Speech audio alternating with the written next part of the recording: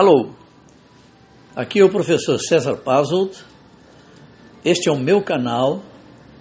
Através deles nós vamos nos comunicar sobre a Constituição brasileira.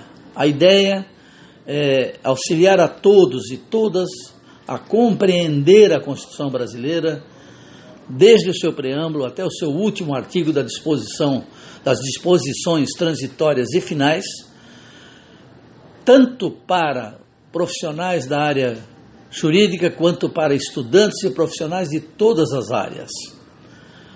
Talvez possa lhe ajudar também com estas minhas gravações a enfrentar, no bom sentido, provas e concursos.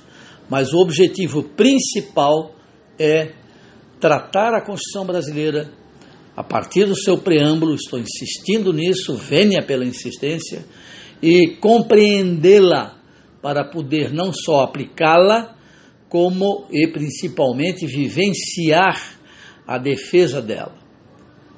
Será um prazer convivermos.